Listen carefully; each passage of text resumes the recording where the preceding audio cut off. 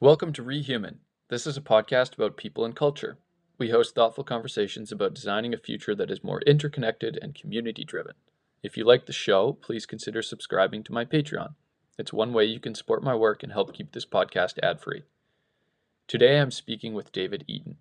He is the community director of Punta, an off-grid permaculture farm working to pioneer a more sustainable way of life.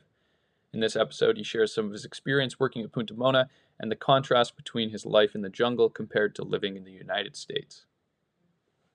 So, my name's Dave. I was the community director the last 3 years at Punta, which is a community retreat center, permaculture farm located in Costa Rica on the Caribbean coast, right near the border of Panama. We've been running for 27 years. It was originally a cacao / fishing village from the 19th and 20th century that eventually everybody left, and the land was kind of brought to becoming a food forest and permaculture farm, and so we would run retreats from permaculture to herbalism to mycology, and just share with people off-grid living, and really became more and more about sharing the lifestyle of Punta. I had previously worked at some retreat centers and communities, and the reason I love Punta so much is we really focus on tangible skills. We focus on real things that you can do in the world to make impacts. How to grow your own food, how to process food, how to make medicine out of the plants around you, and really focusing on that, focusing on local impact. We love doing yoga, we love doing breath work, we love doing all those things, but for me it really became important to be pairing that with actual solutions. I think sometimes, we can get lost in the ethers a little bit there, and so for me grounding it back in the earth is really important, and to share those skills with people was really incredible. How would you, maybe you kind of already did this, but how would you describe off-grid living? What's a day-to-day day at Punta? So we're off-grid in that we're located kind of on the backside of a mixed-use wildlife refuge. So it's somewhat of a park, but it also has private properties inside of it.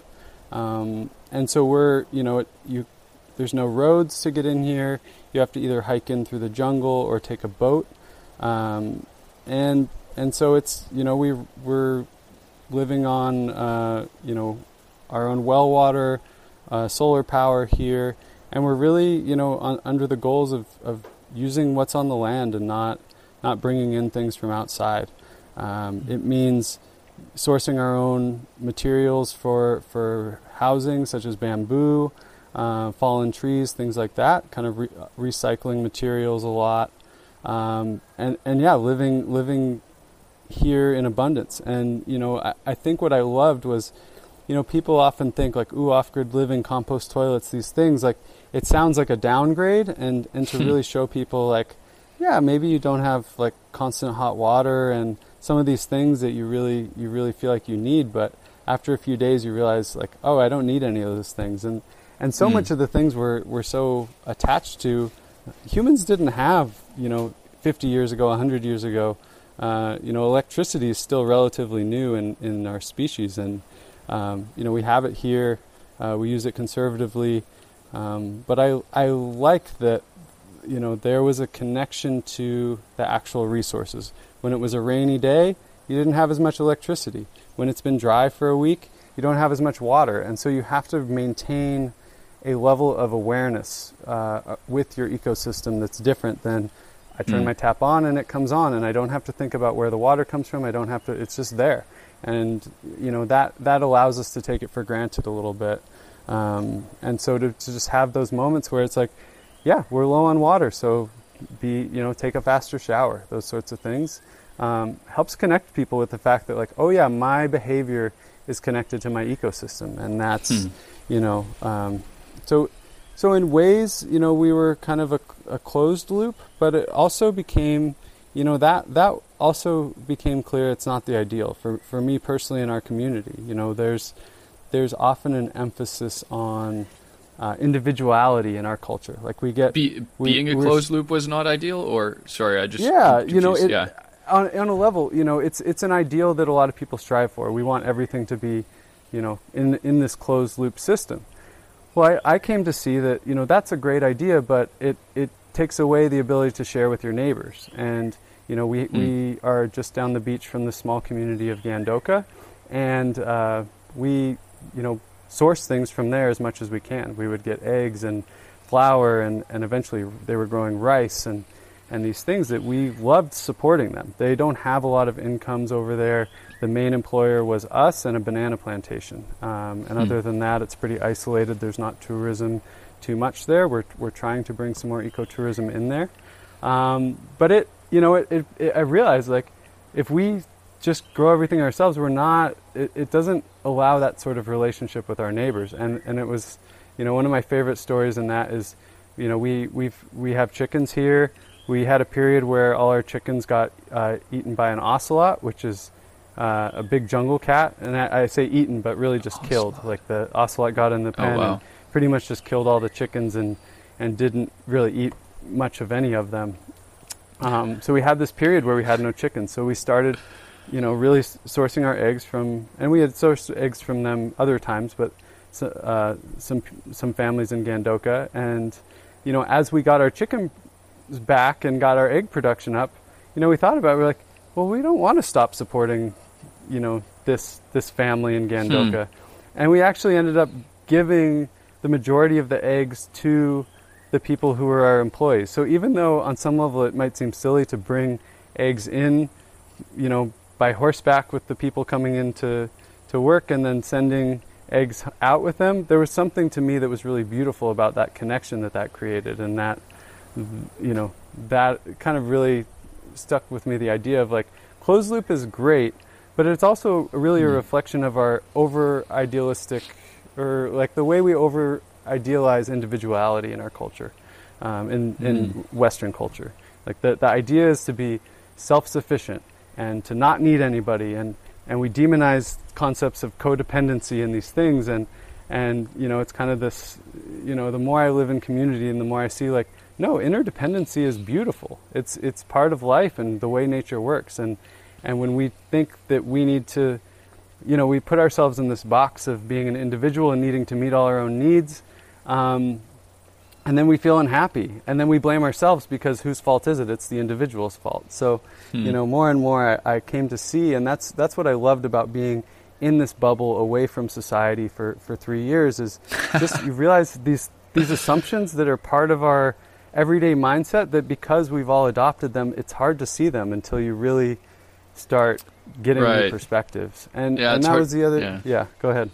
I was just gonna say, it's hard to see what you're swimming in. If everyone's I forget what the phrase is, when you're the fish in water and everything around you is water, you know nothing else. But I had not traveled too much of the world before I came to Punta Mona, and being around people from all around the world was really beautiful, because it helped me see that, like, so many of the things that I thought, oh, this is part of being human, I realized, no, this is part of being a human raised in the U.S., in the 21st century. That's like that's more what it's about. The context is so important.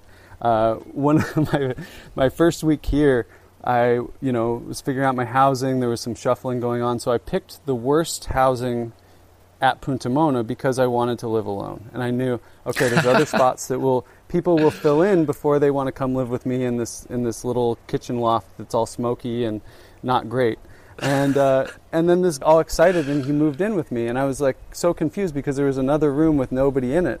And I realized, like, oh, some people actually prefer to live with people and share a room and these things. But I grew up, an only child with my own room, and so I didn't even conceive that you could want to share a room with somebody. So anyway. Wow, that's fascinating. I would have never known that about you. So are you, historically, would you consider yourself quite introverted in that you yes. do like a lot of alone time? Like, was that the you I've that always grew been up kind of prior to Punta Mona? mix of the two. Like, I really value my alone time, and And yet I can be like, when I'm comfortable with people, I'm super social. So it would actually get me into trouble when I was in school because, I would be really comfortable with my friends and very outgoing, very charismatic and laughing and joking. And then there'd be somebody new and I'd be super awkward and quiet and I wouldn't know how to talk to them. And so they would see this juxtaposition of my behavior and think it was personal. And I had people come to me later in life and be like, oh yeah, I thought you hated me. I thought you really didn't like me. And I just was like, oh, I didn't, I couldn't see out of my own anxiety at that point. So yeah, it's interesting, a place like Punta Mona, we see so many people come through and we have to constantly be meeting new people. But a lot of the people who really gravitated towards living here and being in the community did so because they're somewhat of an introvert and want kind of this peace and quiet life. So it wasn't always an interesting. Yeah, exactly. Yeah. The closed loop. Yeah. They want the closed loop. So much. Huh. Yeah. And how do they, because I imagine you've changed through the process of being there, and I'm curious how, these people who come and I think, maybe let's just use Western culture as an example because that's very relatable for me. I currently live in Canada.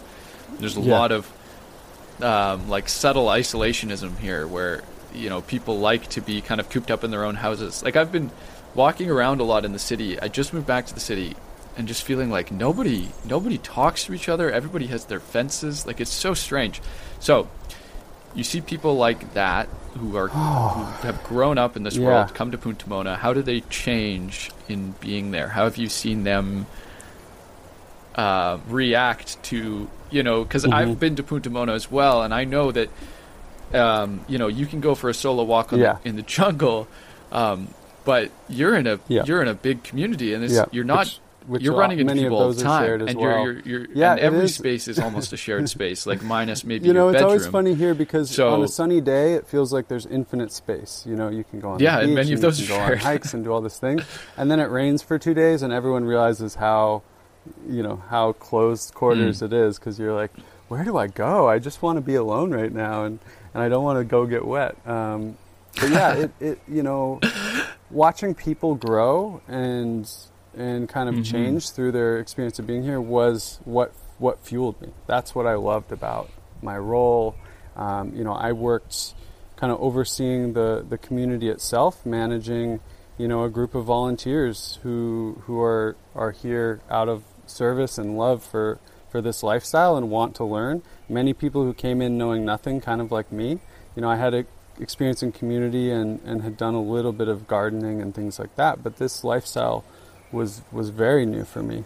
And so, watching people kind of go through that growth is really cool. And, what it taught me specifically was really about just how people self-organize and really, I realized I don't need to micromanage people, and more that became my goal. It was I didn't like micromanaging people. I didn't like babysitting people. I didn't, I would say that, I don't want to babysit your time. I want to help you discover your passion, and I want to unleash you into it. And that was for me the real joy, and to see how people responded to kind of taking off those restraints. And so when people would come in more and more, it was about helping them really tap into what are their rhythms. Our programming kind of had two main parts to it. We had some really great structured learning, things like an herbalism course where your time is mapped out from sunrise to sunset every day that you're here, and you're just loaded full of amazing knowledge. And then the other was more of this unscripted sort of off-grid living immersion where you would kind of get dropped into this container, have access to everything we were doing, because in a day in Punta Mona is so dynamic. You have people out working in the land, you have people harvesting herbs and making medicine, you have people doing farm-to-table dinners pretty much every day. So, every morning it's hey, this is what the community's doing, you can get involved as you'd like. And watching people kind of get to surf what they wanted to do. And if they'd rather lay on the beach, then great, tap into that. And that was really beautiful to see. And more it was this isn't a place where you come to work in exchange for being here. Like we're more and more trying to get away from the concept of work. Like we're all just living life. Like our Western ideas of kind of compartmentalizing our work life and personal life, it makes sense in some environments, but more and more for me personally, I love having it all blend together. You know, people would give me a hard time sometimes because I'd, just start working when I woke up, and I loved what I was doing.